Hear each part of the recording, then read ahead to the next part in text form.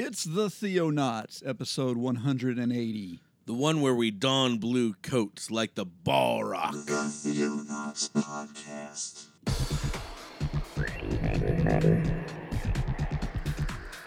Christian news from around the globe. In the beginning, God created the heaven and the earth.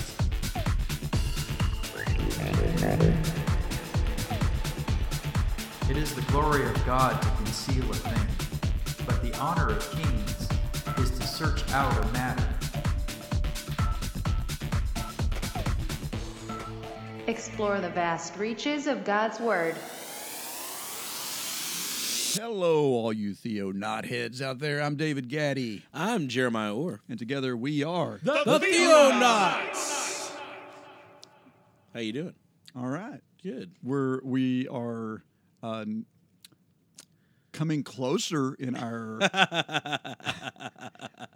episode It's only been 2 weeks. frequencies. 3 weeks? 3 weeks? Has it been? That's not bad. No. Not That's bad at two all. within a month. Wow. It's shocking, huh? It used to be every week. Yeah. But- Oh, We're trying. We're we trying. are. Don't and, give up on us. And I'm back in the studio, back in the I'm visiting. attic above the bird's nest, rocking and rolling with David Gaddy. Welcome to Black Friday. Yeah. Let's throw down with the Theonauts on Black Friday. So, did you go shopping? Friday. No, of course not. Why We don't do not? that. You know how I am. Yeah, you want to go there as soon as the stores open. I'm so and buy everything. opposed to Black Friday. I can't even stand it. It's like it goes against every fiber of your being, doesn't Mhm. It's like,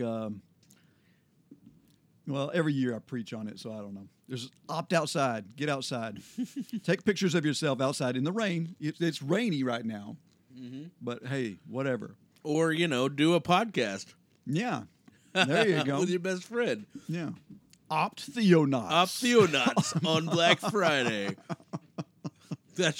We should do it every Black Friday, like a podcast every Black Friday, Yeah, and call it Theonauts. yeah, That's yeah. awesome. So, you have a are happy Thanksgiving? Super opposed to it. Yes, we did. We had we had a big crowd. My mom's house. We had I think they counting the kids and everything. 24 of us. Wow. Yeah, all crammed into my mom's house. How fun is that? Which is smaller than the one that they lived in out here. So it was good. That's awesome. Yeah, no one fought. Yeah. I mean, everyone was the way my family is. They're all talkers, and so everyone's like talking on top of each other, like it's chaos. As Kevin says, sensory overload. Yeah. And then we went over to the Neils last night Yeah, and enjoyed worship together. I had some Friendsgiving. Friendsgiving. Yeah. It was very nice.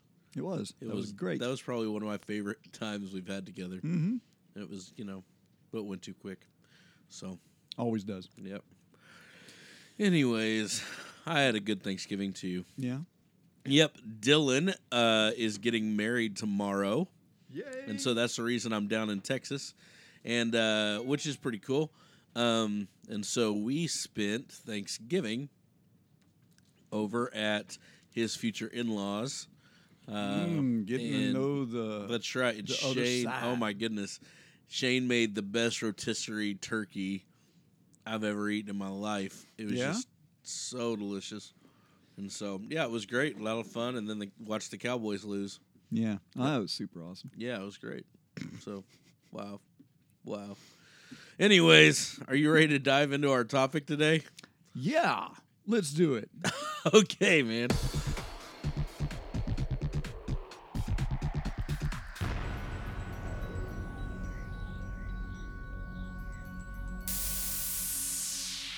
All right. So what you got for us? So we're continuing on and I told David this summer, David hasn't studied really any of this stuff. No, so this is all Jeremiah's pet project. it's kind of on me just because, well, the last time, if you haven't listened to the first in the series, go back to the last episode and listen to that one before this one, because then it'll make a whole lot more sense. But I have been enthralled and interested in a piece of Church history. Roman or Reformation history that I never really studied before because I really just didn't give it the time of day. And so now I'm giving it the time of day and really discovering some very interesting characters and some thoughts and some ideas about that basically make up my belief systems in today's society. And so, you know, I've always loved the Reformation. You have too. Yeah. It's probably been one of our favorite topics. Yeah. And we end up going back there so many times just because grace alone is so important. The five solas are so important. Just like last night or this morning. This morning I was sitting in my library and trying to decide what I'm going to preach on Sunday. Right. And I look over there and I see the complete works of Martin Luther. Sure. And I'm like, let's see what Martin Luther preached on Thanksgiving. Right. Until I realized, wait a minute, there's no Thanksgiving in Germany. in the 1500s, no Thanksgiving in Germany. Yeah, that's the truth. So you know, I found plenty about Advent and Easter. Sure, nothing on Thanksgiving. But yeah. So yeah, you'd probably have to hit I suggested Jonathan Edwards, but even Edwards was before Thanksgiving, really. Well, no, they would have been having Thanksgiving. It wasn't a national holiday or anything. Right. But that'd be interesting to look at some of his see if there was any sermons around that. Anyways, so you know the Reformation is so important to us. The five solas being part of that, but there's a little piece that just has always been kind of missing, namely infant baptism versus credo baptism, right? Yeah. So pedo baptism versus credo, and then the other. There's so much more iconoclasm, which basically transubstantiation in the Mass. Yeah. So many different little things that I disagree with Luther on, right? Yeah. Well, that was what was kind of cool about the whole Reformation. Anyway, it was like we're reforming this, and so you almost had a blank slate to rethink everything that you've been practicing in traditions and see, okay, how much of this weighs out with Scripture and how much of it is tradition and how much of it is, you know, just wonkiness. and it seems like, you know, whenever you start thinking, others were going places that people couldn't go. Like, well, no, I can go this far, but no, I can't go there. And so I think that's why you end up with all these little, I don't want to use the word sects, but like divisions. You have all these little pockets. Well, splinters. Yep. Yeah. It splinters out, and that's the case. I mean, it still does that to this day. Oh, of course. Really, you have so many different splinters, and so the splinter that I want to talk about today, the beginning of the splintering is the Anabaptist movement. Yeah, and so last week, part two. That's right. Last time, not last week, but last time I introduced you to the character of Huldrych Zwingli. That's right. And I like just saying his name. Zwingli. He's he has the best name out of all the reformers. Some people would think Calvin, but no, it's definitely Zwingli. So Zwingli was the reformer of Switzerland. He was the lead pastor or the head priest of the canton that Zurich was in. Zurich is one of the main cities in Switzerland at this time. And Zwingli was a very, very important and influential person. He gained a lot of knowledge and was influenced greatly by Erasmus. And then later on, he began kind of... let me start this movement and then not go full on with it. Right. Yeah. So he began the Reformation in Switzerland. And so he was very big on playing politics. He wanted to be wise as a serpent and harmless as a dove. So he tried to basically play both sides a little bit. Switzerland. Yeah, it's Switzerland. The funny thing is, one of Zwingli's biggest pet peeves, and this is just an overview from last time. One of Zwingli's biggest pet peeves was he was a pacifist. He didn't believe in any fighting whatsoever, and yet later on he drew up lines and battle lines and raised an army and ended up dying in action, fighting for his Reformation beliefs. So it's very interesting how he started out versus how he ended up, and in the midst of that, he influenced some other people who ended up splitting away from him, and he actually was the greatest proponent for their persecution. Right. And so the three people I want to talk about today are Zwingli students in Zurich around the time the Reformation is happening. Shadrach, Meshach, and Abednego. Kind of. They would be the three basic, fathers. They are considered the fathers of the Anabaptist movement, the fathers of the Swiss Brethren. And today, if you are a Mennonite or a Amish person, they're who you look to your heritage to, and a lot of Baptists look to this now too.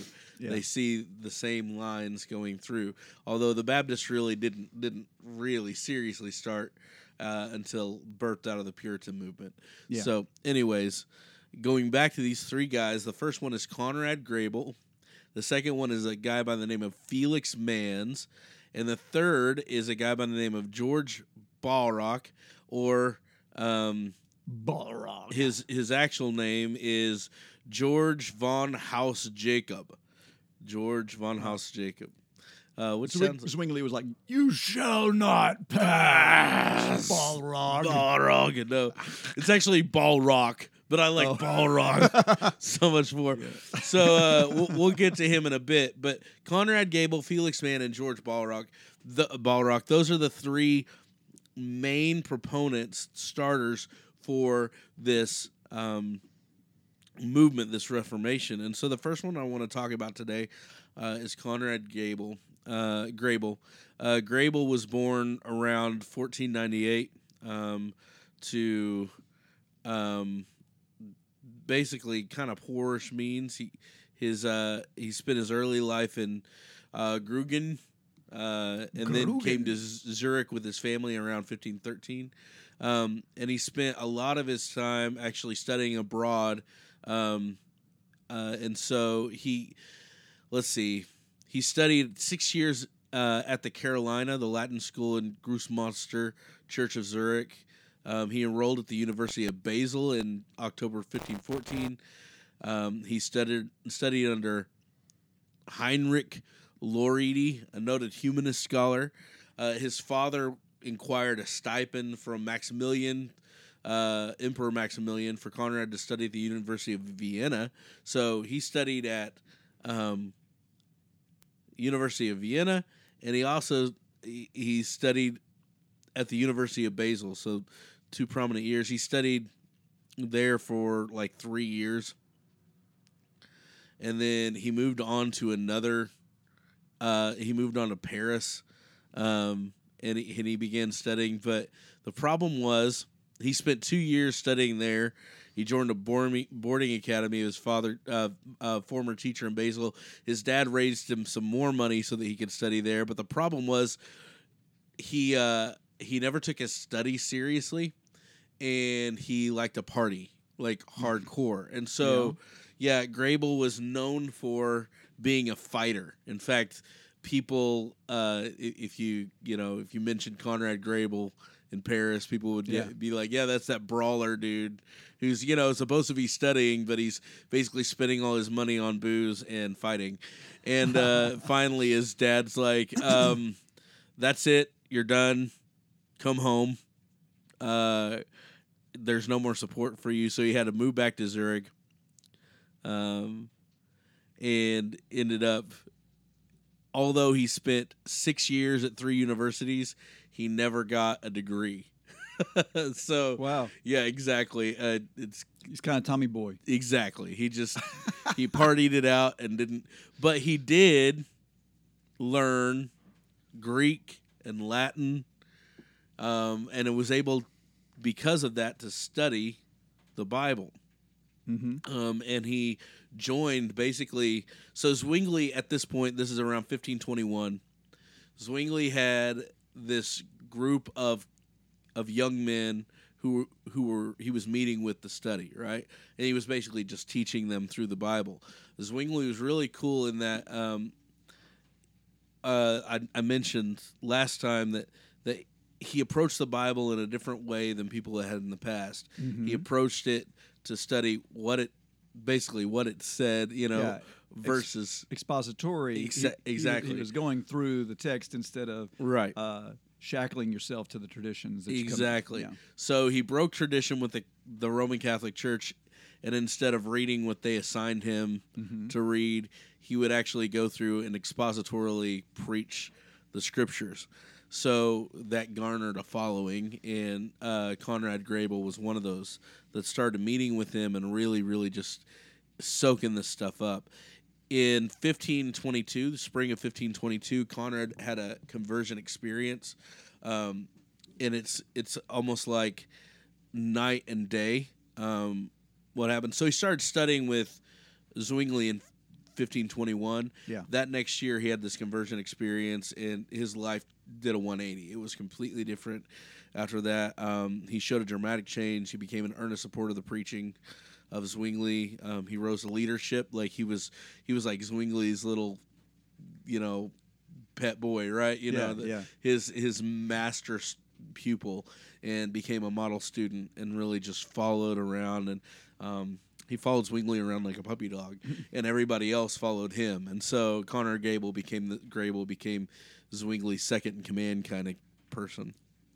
And so that all was good and well until the disputations. The sausage event. That's right, the event of the sausages, which he was cool with. But then the second disputation is where we see Zwingli and Conrad Grebel break from each other.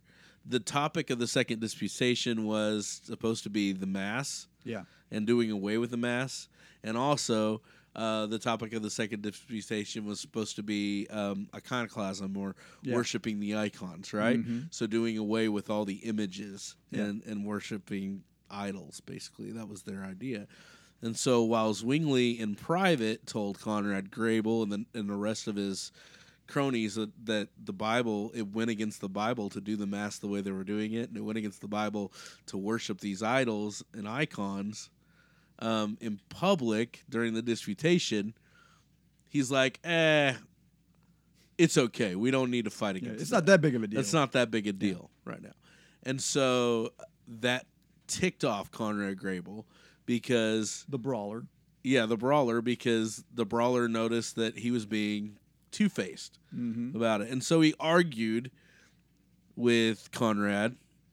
Zwingli argued with Conrad over it publicly, and they basically had a break. Grebel saw it as an issue of obeying God rather than men, and Zwingli saw it as an issue of the people aren't ready to go there, so let's not go there yet. Instead, let's preach about it and let that be that. So they broke with Zwingli. There were about 15 men in total. Grebel, Mans, and Balrog were kind of the leaders in this.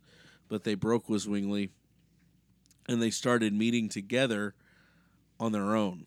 Okay, and most of the time they would meet in Felix Mann's house. Yeah. But so they just started basically worshiping together, meeting together, praying about what to do next, and having some serious discussions. It was during this time that Grebel, who became the leader of these 15 guys and their families, he wrote to Andreas, Karlstad, and Martin Luther. Karlstad, you know Karlstad? He was another one of the reformers. And Martin Luther. And this is by 1524, by the way. And Karlstad came and actually visited Zurich and met with him, but then they couldn't find anything in common. Luther never, the letter supposedly never even reached Luther that Grebel wrote to him. So there was a public debate. So for about a year, this was going on. They were meeting in private away from Zwingli. The ties had been severed, and they were starting to really draw up. He was, becoming more and more embittered with the way Zwingli was handling the Reformation during this time. Mm-hmm. They were meeting together. It was all legal. It was okay for them to meet together and to study the Bible and worship together. That was all fine. But it was becoming more of this was a group within. If you can imagine your church having a group within the church of dissenters, and they're talking amongst themselves and they're like, this is wrong, this this shouldn't happen. And Zwingli's over all the Church of Zurich at this point, and he's trying to control. He's trying to keep the peace. That's right. He's trying to control, keep the peace, do and whatever keep he his can, position. and keep his position. That was the biggest thing, right? Mm-hmm. By the way, Grabel's father was actually on the council that Zwingli was on, the city council, which was basically in control of everything. Yeah. And so Grabel's own father kind of disagreed with Grabel at this point. Anyways, so they're meeting together for about a year, and finally... imagine that, father and son disagreeing. In January of 1525, it all boils over into a public debate. Zwingli has a public debate against Conrad Gable and Manz, and the major topic of discussion was infant baptism. That was the end all, right? Right. So up to this point, the city of Zurich had issued a command that basically you could do mass how you wanted to do mass in your churches. Mm-hmm. That was okay. You could remove the icons, but infant baptism was a no-go. Right? Our infant not doing infant baptism was a no-go. Right. Okay? And so in 1525, Zwingli and Conrad Grabel had it out in public. And they had an argument, and by the end of it, the council ruled in Zwingli's favor and said that, number one, there were two things. Number one, this group of 15 men and their families were not allowed to meet in secret together anymore. They had to be dispersed. Yeah. That was the first big thing. The second one is, if you are withholding an infant from baptism, we will kick Burn you. you. No, we'll kick you out of our city. At this point, it was just. Excommunication. Excommunication. They haven't gotten there yet. Right. At this point, it was excommunication and being kicked out of Zurich. Okay. Okay. So, this was a pretty big blow that they handed down to Grabel and Manz and Balrog. So they end up meeting together on the 21st of January. So this happened on the 17th. The public debate was on the 17th. And on the 21st, they met in secret in the home of Felix Manz. Dun, dun, dun. This is the official start of the Anabaptist movement. Okay, So they met in secret, and then Balrog, who we'll meet in just a minute, asked Conrad Gable to baptize him. Okay, so Conrad Grabel baptized him, and then Balrog baptized all the rest of the people. Okay, upon public profession right? That's right, of faith. Also, Conrad Grabel had an infant. I think she was a couple months old, a baby girl, and he refused to let her be baptized. Mm-hmm. And so let's just go against everything that was just the edicts. Exactly. Let's knock them all down. Let's meet in secret. That's right. And let's rebaptize and withhold baptism. Right. So, by the way, Conrad Grabel, he's young. He's a young man at this point. In fact, he'll only live for 4 more years after this and die at 30 years old. Mm-hmm. So he's 25 or 26 at this point. Yeah. Right around then. And he has this infant, and but he steps into and makes this bold move. So Grabel, right after this, he basically leaves Zurich with his family because he's well known by everybody, and he's going to get thrown in prison pretty quick. But he doesn't leave too far. He goes around to the neighboring cities, and he starts preaching their beliefs. And during this time, he also writes out the basically the Anabaptist like statement of belief, statement of faith, and he sends a whole bunch of letters. I'll give you some examples. One of them is all over. So I'll just read you this letter. This is a great letter as an example of what they believed. Hold on real quick. Let me pull it up to the front. This is a letter to Thomas Munzer. Mm-hmm.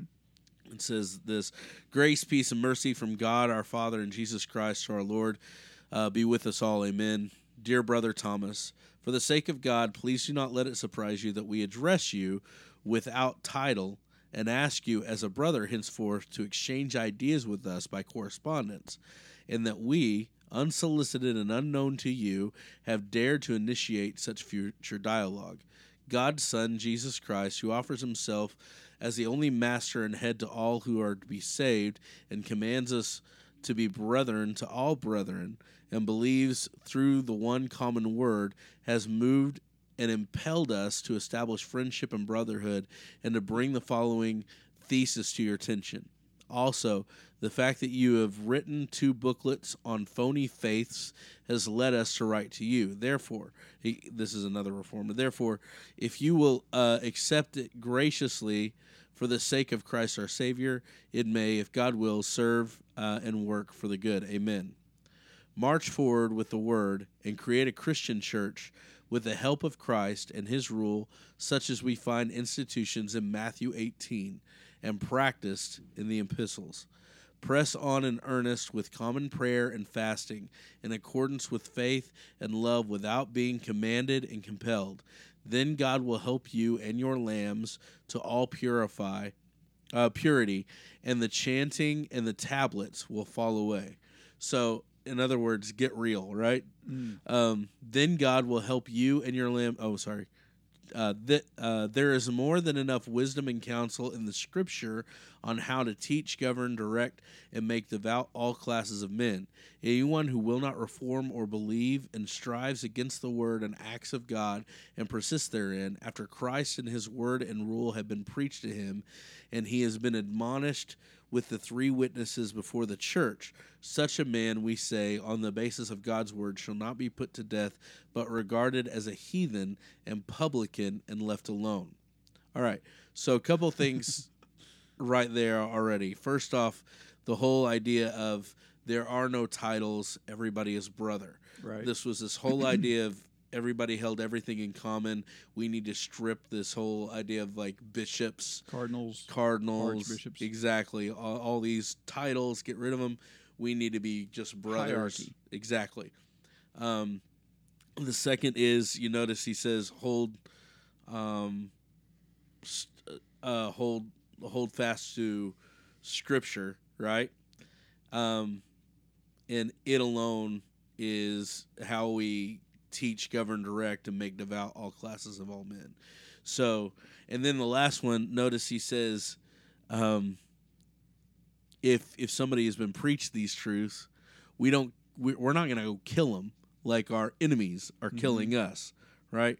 We're going to just consider them as a heathen and publican and be left alone, right? So, this is where he's going to get more into the whole pacifism right here. Moreover, the gospel and its adherents are not to be protected by the sword. That's interesting. Mm-hmm. This is totally opposite and different from anything the Catholic Church was preaching at this point. Right? Nor should they protect themselves, which, as we heard through our brother, is what you believe and maintain. True believing Christians are sheep among wolves, sheep for the slaughter. They must be baptized in anguish and tribulation, persecution, suffering, and death, tried in fire, and must reach the fatherland of eternal rest, not by slaying the physical, but the spiritual. They use neither worldly sword nor war, since killing has ceased with them entirely, unless indeed we are still under the old law. And even there, as far as we can know, war was only a plague after they had once conquered the promised land. No more of this. So this is coming from a brawler. Yes. Like, which is insane, right? You think Right. about the huge transition. Yeah. On the subject of baptism, your writings please us well, and we ask for further instruction from you. We are taught that without Christ's rule of binding and loosing, even an adult should not be baptized. The scriptures describe baptisms for us that it signifies the washing away of sins by faith in the blood of Christ, that the nature of the baptized and believing one is changing before and after, that it signifies one has died and shall die to sin and walks in newness of life and spirit, and one will surely be saved if one, through the inward baptism, lives the faith according to this meaning, so that the water does not strengthen and increase faith and gives and give a very great comfort and last resort on the deathbed, as the scholars at Wittenberg say. Also, it does not save, as Augustine, Tertullian, Theophylact, whatever, and Cyprian taught, thus dishonoring faith and the suffering of Christ for mature adults and dishonoring the suffering of Christ for unbaptized infants. We hold that all children who have not attained the knowledge to discern between good and evil and have not eaten of the tree of knowledge are surely saved through the suffering of Christ, the new Adam. So there's the age of accountability, yeah. right? All the way back with the Anabaptists right here. Okay. The new Adam, who has restored the life and has been that has been distorted because they would have been subject to death and damnation only if Christ had not suffered, not afterward risen to the infirmary of our broken nature, unless it can be proved to us that Christ did not die for children. We beg you not to use or adopt the old rites of the Antichrist, such as sacrament, mass, signs, etc. Hold to the word alone, and administers as all emissaries should, especially you and Carlslet. And you will be doing more than all the preachers of all nations. So there's so much Oh man. right there, Yeah. like to discuss. But this is a gigantic. That kind of gives change. you right off the top of their statements of belief. Like Mm-hmm. this is, it's kind of all encompassing in where they were coming from, where they were separating from the Catholics, and to even label that as Antichrist. Yeah. Like- So they like- believe that child baptism was a work of the Antichrist. Yeah. Because, well, and it all stems from what does baptism do, Right. right? Mhm. If you notice before, it's the blood of Christ that saves us, right? Mm-hmm. And it's not the waters of baptism. They say that waters of baptism are an outside example of what's happened on the inside. Right. That That's what they're salvation saying. comes through faith. That salvation comes through faith, and so a child, his argument is, has no knowledge of good and evil yet, Mm-hmm. so therefore they're not held accountable because of that no knowledge of good and evil. Yeah. So- Which in and of itself doesn't have a lot of biblical No, merit. it does not. There is hardly any evidence for that at all. I mean, Yeah. you could use David, Yeah, people use King David and Bathsheba's child that died. right? But that's very thin. Extremely thin. So Jonathan Edwards would have had a field day with this and argued against it, right? Right. Well, he's a good Presbyterian. I mean, I guess he was Puritan, but I mean, they did infant baptism. So it's a very. I mean, where do you go with this? Mm-hmm. This is their main argument against infant baptism, by the way. Baptism should happen after a person has expressed faith in Christ. Yeah. And so the big scary thing then, the big question happens, well, what about the child That dies. that dies in infancy? That's before right. Faith. Well, so therefore we have to baptize them because that's their mark of salvation, Mm-hmm. which that's shaky theology. Yeah. So what do you do with that? You have to trust God. Hey, novel idea.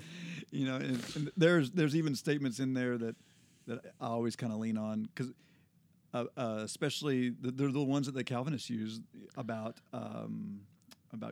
God will have mercy upon whom He'll have mercy on, Right. and that sort of thing. And because to me, there are things that we just need to leave in God's court Yep. and not ours. We're not going to save those children one way or the other, Mm-hmm. whether it's through baptism or anything else. Like you have no power of salvation in you, so you have to trust God whether you're doing it or whether you're not. Like, Right. Like one way or the other, you have to put it in God's court.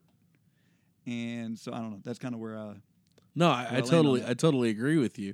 What's interesting to me is that they're so concerned with trying to figure out how salvation works yeah.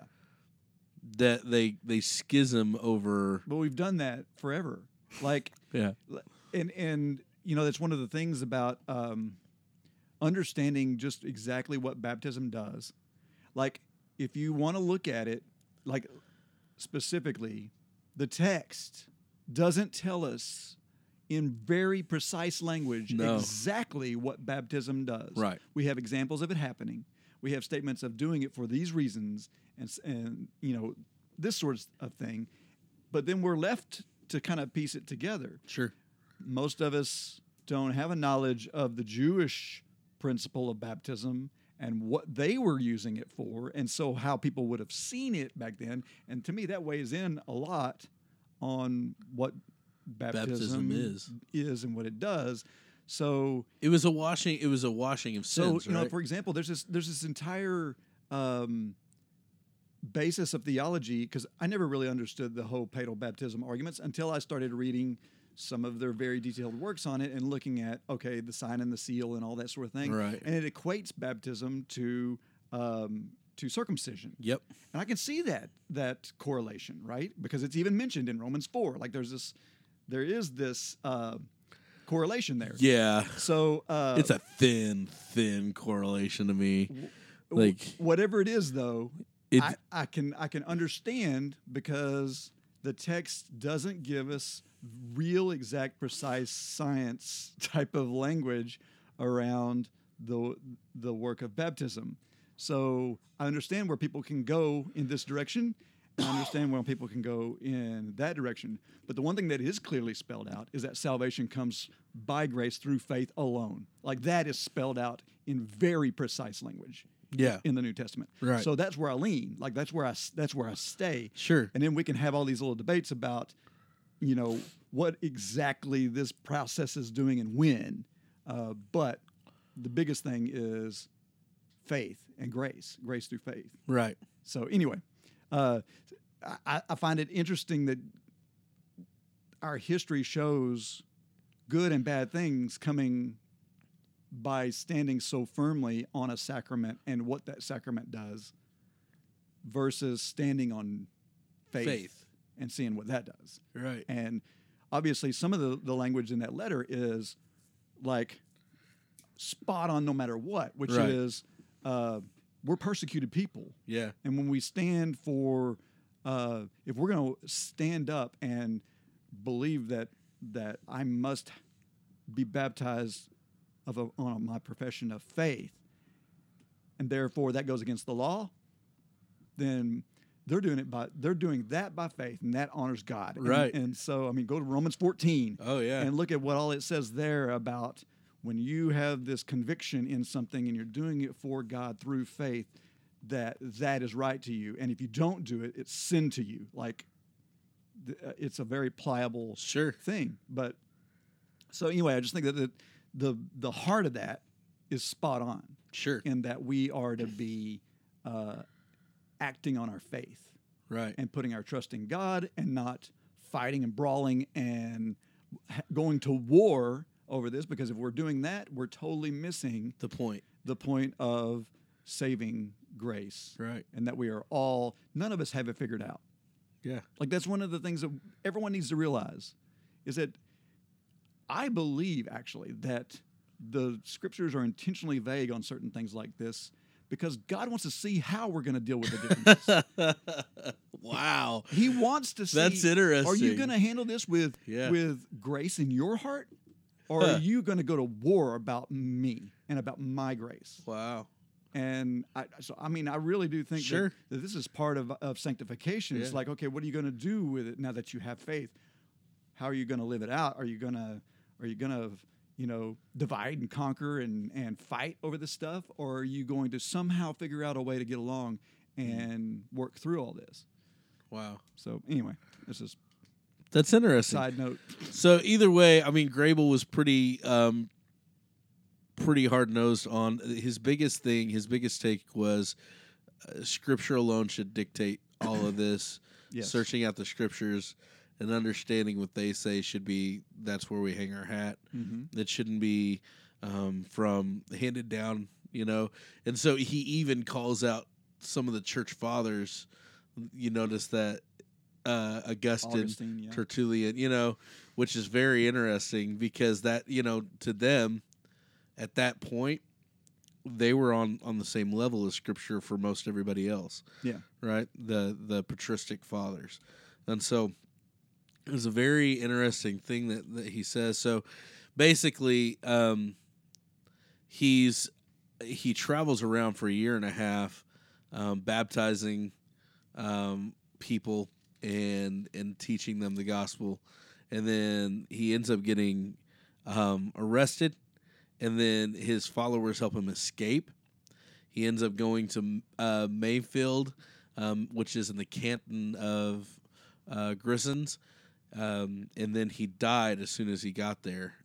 He just died, I don't know, of natural causes or something. I think he got sick, but he was Really? 30 years old when he died. Yeah. Wow. So which is crazy, but he was, his work was significant enough. Although he was only doing this for a year and a half, like he'd been baptized for a year and a half before he died. He's known as the father of the Anabaptist, and so him as well as Felix Mann and George Ballrock, and then next time we're gonna look at another one that I want to spend a whole episode on this one guy because he's just so unbelievably powerful to me. But I'm getting ahead of myself. Anyways, let's go on Spoilers. to Felix Manns, who is just as significant as Conrad Grable, although he was not as loud or boisterous. He was also very he was not educated highly. He pretty much was born and raised in Zurich. He did have an education in Hebrew, Greek, and Latin, which qualified him for hanging out with Zwingli. And when he was hanging out with Zwingli, he joined with Conrad Grable and they became best friends. Those two were kind of like the ringleaders in questioning about the Mass and questioning about all these other things. But he was a lot less outspoken than Felix Manns, or than Conrad Grable and George Ballrock. He was born and he died in Zurich. Like he never even left Zurich. So he was the second person baptized. He was the first person by George Ballrock to get baptized. Mm-hmm. Which is kind of important. And also he allowed everybody to meet in his house. So the reason that he's so absolutely important is because he was the first one to really be arrested and then killed. Martyred. So on March 7th of 1526, this is a year after the 1525 debate, Zurich Council passed an edict that made adult rebaptism punishable by drowning. Okay, so basically they said if you want to baptize as adults, then we will drown you. And what happens is that they immediately went and they arrest two people, Zwingli and Ballrock, and they. You mean Felix Manns? No, sorry, Manns and Ballrock, yeah. And they started beating him and admonishing them to recant their baptisms, at which they were like, no way. And then they asked Can't him, really be unbaptized. right.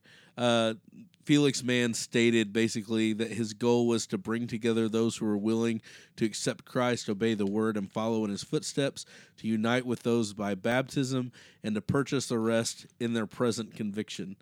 And so the Zwingli council accused him of refusing to recede from his error of caprice. At 3 p.m., he was led from the Wellingberg to a boat. He praised God and preached to the people the whole time he was doing this. There was a reform minister that was coming along and trying to acknowledge it, or trying to get him to recant his baptism the whole time.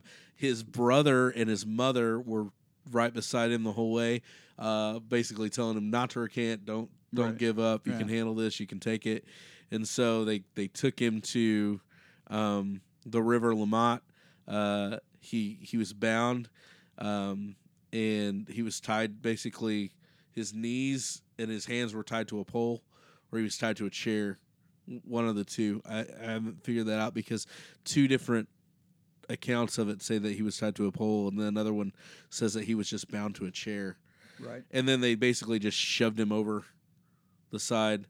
Right before he was shoved into the side, he was said to have said, "Into thy hands I commend my spirit." And then he died.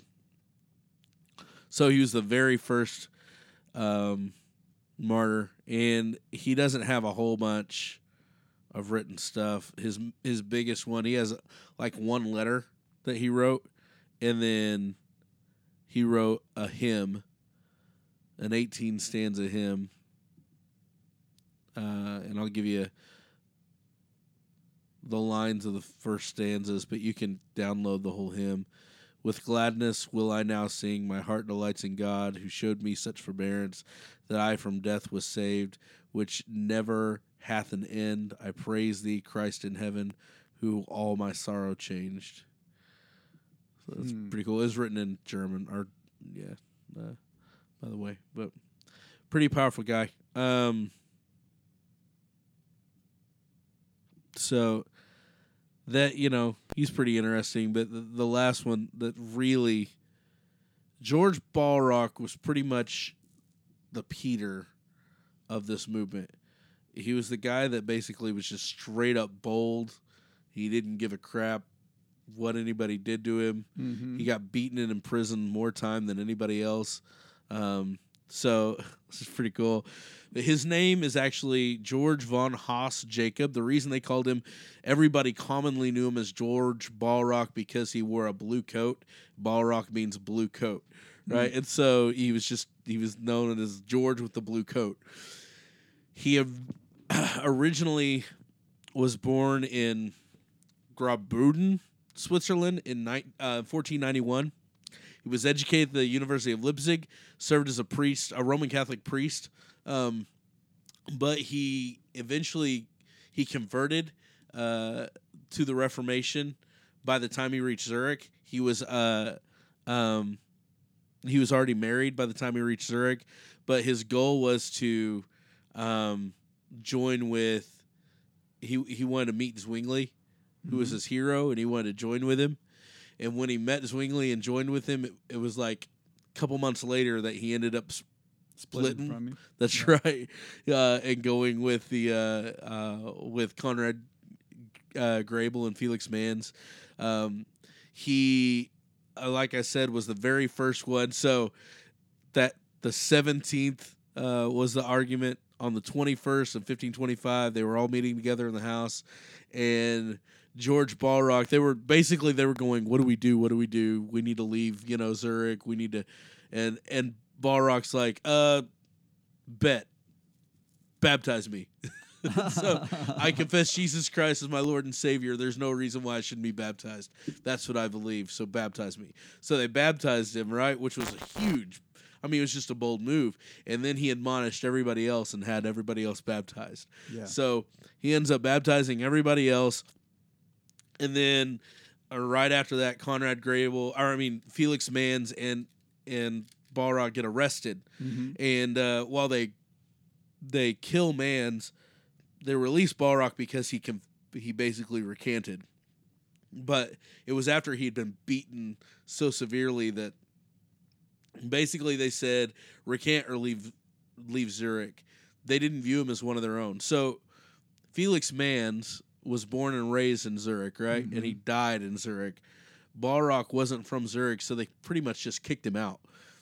They're like, so he shakes the dust from his feet and he starts going out. But what he does is he just goes, the reason I call him like the Peter is because he's like Peter and Paul mixed together. He's basically the first missionary. So that if it weren't for Balrock, this movement never really would have taken off, because he literally goes to city after city and baptizes. His goal is to baptize as many people as he can. He gets arrested like 3 or 4 times doing this, right? Yeah. Throughout his life, he escapes a couple times. He gets beaten a couple times, and finally they can't handle it anymore. It'd been interesting to be like a fly on the wall in some of these councils that they had about all this. Yeah. And because one of the things that, let's say, I'm totally in agreement with, say, Zwingli's team here, or Sure. the city council, or, I mean, it's like you can't get around the fact that there are even examples in scriptures of people being re-baptized. Right. Like there's examples of it Sure. in Acts 19. Right. So it's like, so even if you disagree with confessional baptism, it's like, how do you get to the point to where baptizing an adult is punishable by death? Like, Right. like, I don't even see how you get from point A to point B. Like, you have to really leave Scripture Well, and to get to that point. yeah, and the only thing I can see from Zwingli, he wanted to squash it Well, right. like as fast as he could. And so back then, if you rebaptize, I'm going to kill you. I'm going to drown you. Yeah. Right? That's his way of squashing it. But man, he should have learned from the early Christian martyrs. Mm-hmm. What does that do? Literally by the end of this, there will be Anabaptists that throw themselves on the fire to be killed, right? For their belief. Mm-hmm. Because they believe in it so much. All he does is fan the flame of Reformation to a higher extent. It's craziness. But his motive is, I just want to squash it. And so that's part of the reason why I think they let Balrock go, because he kind of wasn't one of theirs. But they were like all hardcore on Mans. You know what I mean? They were Right. like, we're going to kill Mans, but we'll let you go. It's because I think they felt guilty, honestly. So it's very interesting. But let's see. There's so much that he did, but The time frame here, what year are we in again? 1525 is when it starts. The first martyr is in 1526 of March. Okay, so we hadn't a year. So we hadn't actually got to the Catholic persecution No. of Mary the First. No. Okay, No. because that all happened in the mid 1500s, Right.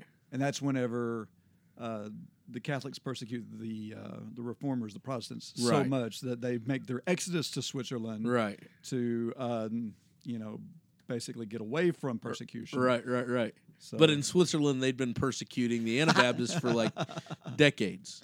yeah, So at this point, there'd been by the time Mary gets on the throne, I'm guessing the death toll's in the close to the thousands range of Anabaptists. Mm. So that's what people don't realize. And Calvin went right along with it. yeah, He slaughtered them because basically of this movement. Now, and I'll talk about this next week because I need my book back, but they're basically, from here it splits into like 3 or 4 different viewpoints. Mm-hmm. And some of these Anabaptists get off on a really weird, it's almost like the early word of faith Pentecostal movement. Okay. Yeah. And we'll look into some of that, like where they get their authority, because at some point they go off on the Holy Spirit, and they distort like the function of the Holy Spirit in a lot of ways, versus Scripture. But we'll get off on that, and so there. When I say Anabaptist, it covers a whole plethora of different belief systems that were happening around at this time. Yeah. But the main one that they all had in common was rebaptizing. Right. That's why they're called why Anabaptists. Exactly. So anyways, getting back to Balrock, I like his, and we'll finish with him. But in 1529, he's basically captured again and seized, and he's begged to recant, and he's like, nope, I'm gonna die. So it's crazy. Let's see, I'll read you. This is from Martyr's Mirror, which tells the story of his death. But it says, about this time in 1529, George von Diem Haas Jacob, named Balrock, after he had spread and proclaimed the doctrine of the truth for 2 or 3 years in Switzerland, and especially in Trillel, whether he himself had traveled, so that he could put his talent to interest with the zeal in the house of God, may be a tool of salvation. Together with his companions, was captured in Gofdon, and not far from Clausen, was burned alive with fire. And indeed, for the sake of the following articles, because he left his priesthood and the position he served in the papacy. And by the way, these are Catholics that captured Balrock and killed him. Okay. Not Zwingli's. Wow. Right? So at this point, both sides are... Everyone's after you. Yes. He had left his position as he served in the papacy because he considered infant baptism nothing, and preached a new baptism to the people because he repudiated the Mass and also the confessional as it was ordained by the clergy, and also that one must not call upon the worship of the Mother of Christ. For this reason he was executed, and as is fitting for a knight and a hero of faith, sanctified, sacrificed body and life for it. When he was on the place of execution, he spoke earnestly to the people and pointed them to the Scriptures. So as he was dying... Oh, and the cool thing about Balrock is this. So he finds out he's going to be martyred. This is one of my favorite stories about him. He finds out he's going to be martyred. And I told you this before, but he finds out he's going to be martyred and he's going to be burned at the stake. And so he tells his fellow companions who are in prison with him, he's like, listen, it's no big thing that I'm going to be burned at the stake. I'm going to be with my Creator soon, and I can handle this. And to prove that I can handle it, I'll tell you what, when the flames get their hottest, I will give you a sign, right? That I'm able to handle it and it's not hurting me. And when I give you that sign, you'll know that as I'm being burned alive, that God is protecting me and that I'll be okay. And so he's bound and tied, right, to a stake and lit on fire.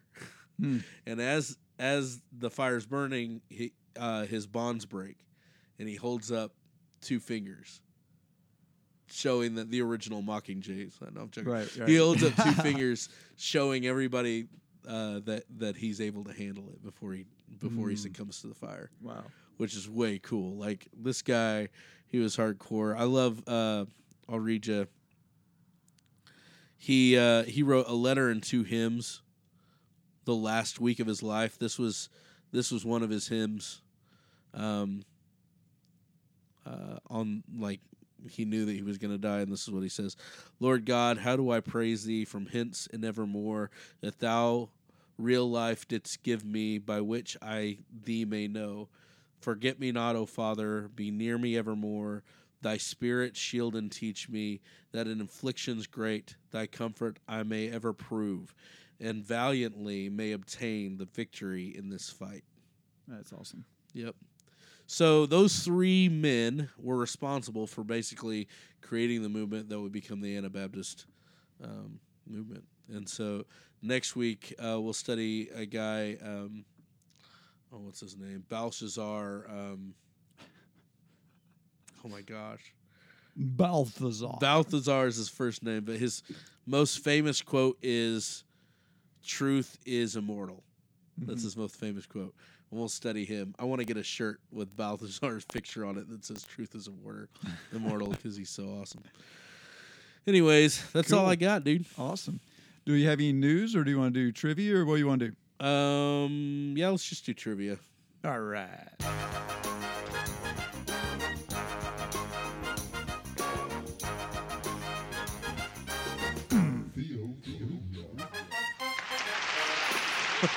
I like bringing the trivia back. I do too. It's been fun. We kind of stopped it because of time restraints, but Right. whatever. Yeah, exactly.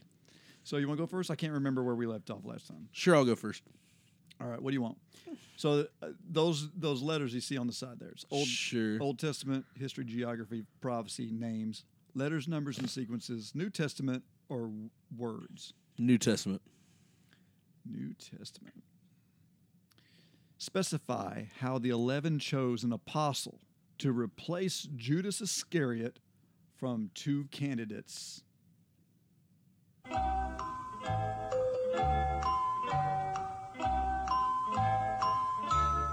I'm ready when. All right, let the music play so everyone can think about it. So specify how they did it. Specifically, how did they choose? They drew lots. Yes, they prayed and they cast lots of it. That's right. All right. Pick the straw, the short straw, Yeah. pretty much. What do you want? Okay. I'm gonna go with Old Testament. All right. Who is the him in this verse? By my mercy, thou shalt not depart away from him, as I took it from Saul, whom I put away before thee.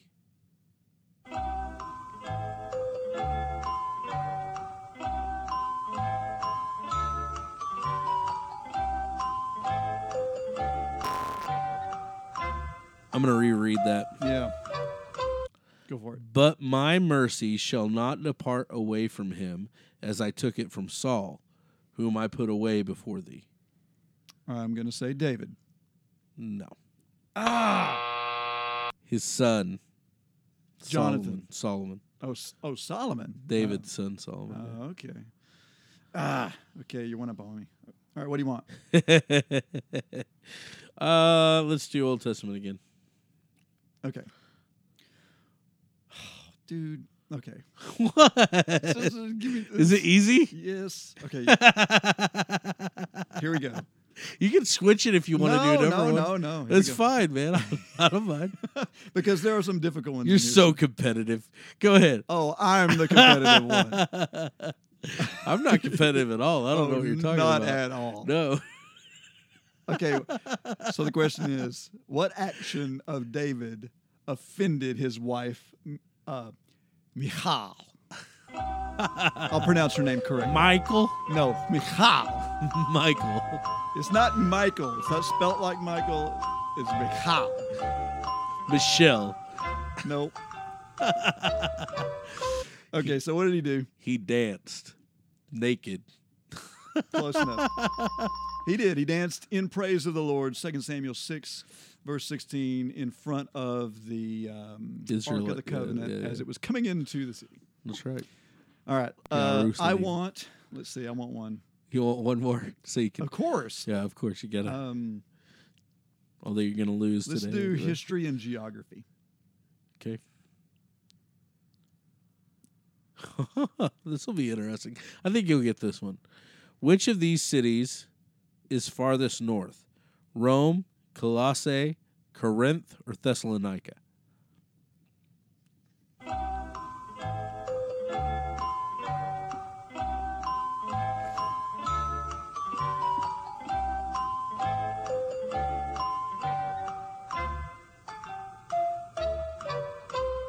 Okay, so we got what were they again? Rome, Colossae, Corinth, Thessalonica, furthest north. Okay, so Rome is in Italy. Colossae Italy. is in the Turkey area. Mm-hmm. Corinth is in Greece. Mm-hmm.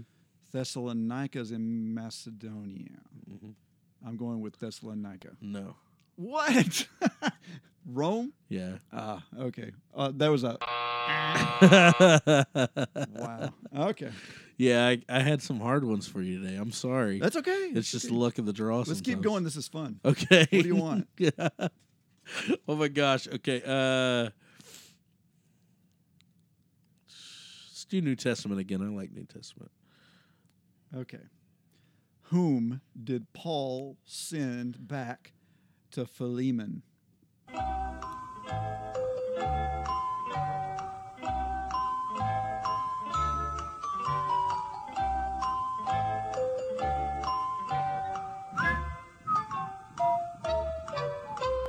Timothy.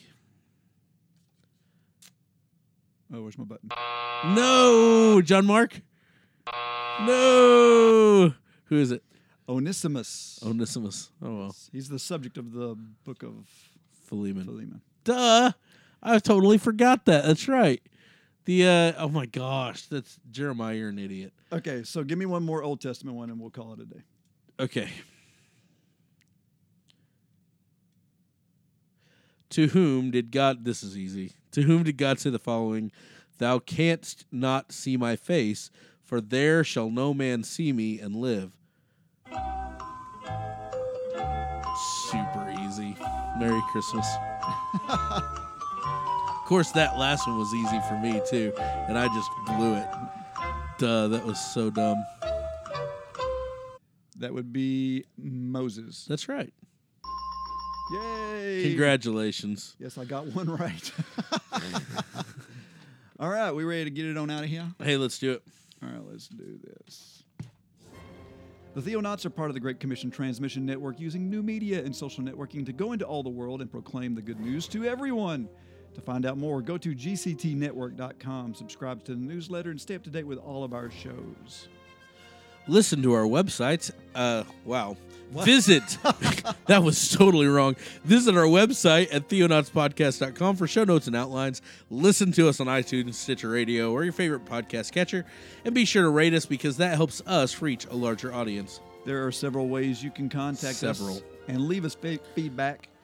Send us email to theonauts@gctnetwork.com or call us on our voicemail line. 972-885-7270. Tweet to us on Twitter using @Theonautical. Like us on Facebook at facebook.com/Theonauts. If you like us and want more Theonauts, drop us a buck or two at patreon.com/Theonauts. Your patronage helps us in our expenses like hosting fees and equipment costs. Don't forget to tune in again and explore the vast reaches of God's Word with us. All right, Jeremiah, thanks for being here, brother. Thank you, David. God bless. This has been the Theonauts Podcast. Call us with your questions or comments at 972-885-7270. That's 972-885-7270. We'd love to hear from you. You are tuned in to the GCT Network. This is your Great Commission transmission At GCTnetwork.com.